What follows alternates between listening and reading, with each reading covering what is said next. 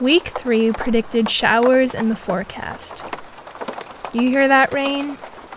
I'd like to think there are two types of people. The ones who pray for cloudy days, and the ones who cave during them. Unfortunately, on week 3 of quarantine, I was the latter. I just feel really bad right now.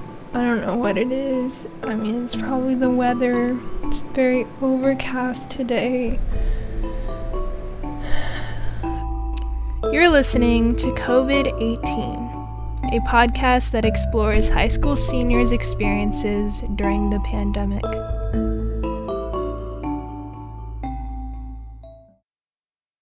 This type of weather has always been known to knock me off balance, even on days that would normally be great.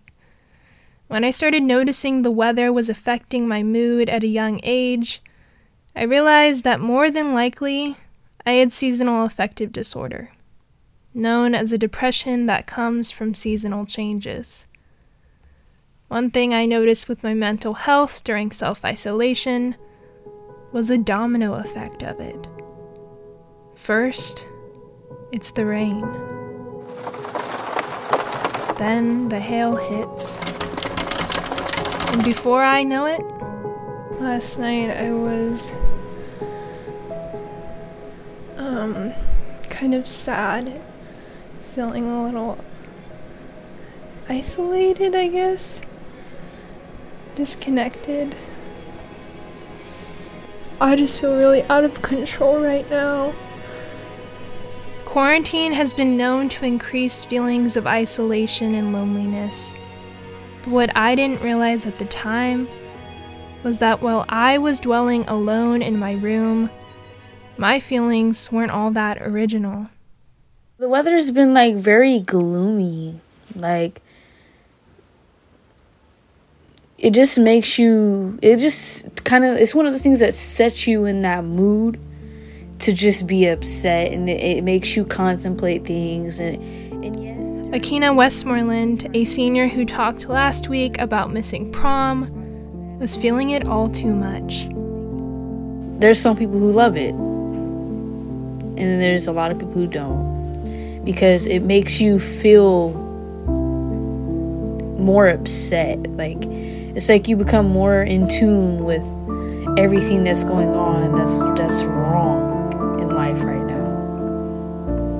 So on Monday morning, when that hail started hitting the grounds of Merced, something that seems to happen 2 times a year tops, it blended right in for the news of the week.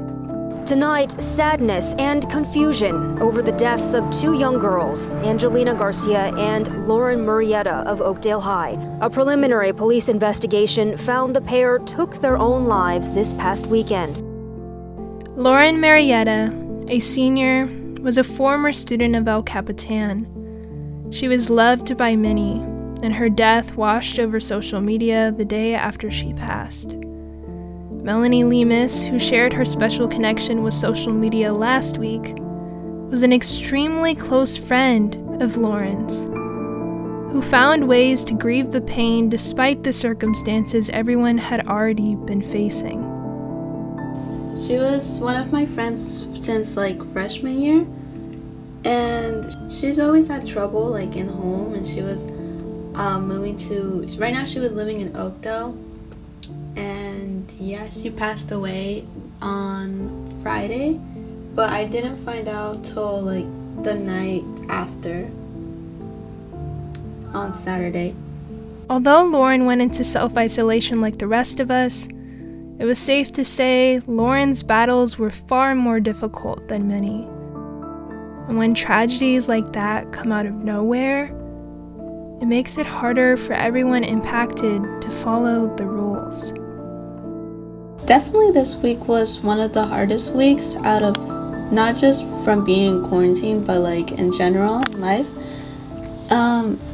That 2 days after she passed away, me and my friends had a little hangout, which I know it's against, but I'm really glad that I did, because we have all been like in quarantine for weeks now, and I really think I would have lost it if I didn't hang out with them, honestly. Unfortunately, these 2 young girls losing their lives were not the first teenage suicides to take place in California since the shutdown. The rate of deaths among high school age students in just the last few weeks is concerning.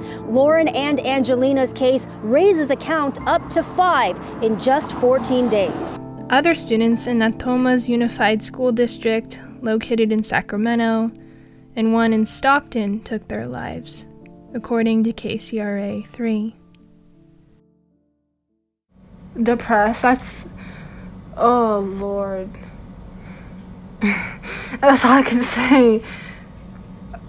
Oh, no. That's crazy. My dad knows that person. In addition to the uptick in suicides, there had also been more shocking news from Merced County. The first death reported, brought on by the coronavirus. Pete Garcia, a senior from El Capitan and a close friend of mine, had been practicing self-isolation before many of us. Pete and I had a lot of classes together, and in the final week, I walked to class alone in his absence. When I told Pete the news, he felt very agitated. From what I know, a lot of people in Merced are like, Merced is like such a small town, like the quarantine doesn't really matter here, like it shouldn't really affect us. And I see everyone like out and about, and it's just like our numbers keep going up, and you're wondering why it's going up, and it's because you're not doing quarantine, you're not self-isolating, and it's just, oh my god, it's frustrating. A lot of this stress was fluid for a variety of seniors. After that first death came 2 more during the week. The count was rising exponentially, and still, Merced wasn't budging in their thoughts on the severity of the virus. Aaliyah Moreno, who talked last week about the shock she was experiencing and not going back to school, explained the atmosphere in Merced. Merced, it looks like it almost normally does, midday. If you came through Merced, you wouldn't be like, oh, they're in quarantine. You should be like, oh, I think everyone's at work or something. Like, it doesn't look like that. So I think mentally that just was like, what's up with Merced? Like, why are people going out and about? So it really raises a question of concern for the people of Merced. I mean, yeah, we want our graduation. We want our prom. And quite frankly, we want to go back to school. But now all normality is lost, and the harshness of all these deaths is changing things up for Merced. Next week, we'll dive into another topic. The topic that shaped the routine every senior had grown used to, and before quarantine, had even claimed they'd grown tired of. School. Education is taking a whole new approach. So how will our seniors navigate? Find out next Friday. And remember to listen to previous episodes for more information on the seniors introduced again in today's episode. This is a production of We Said Youth Media and Youth Leadership Institute. I'm your host, Rachel Livenall.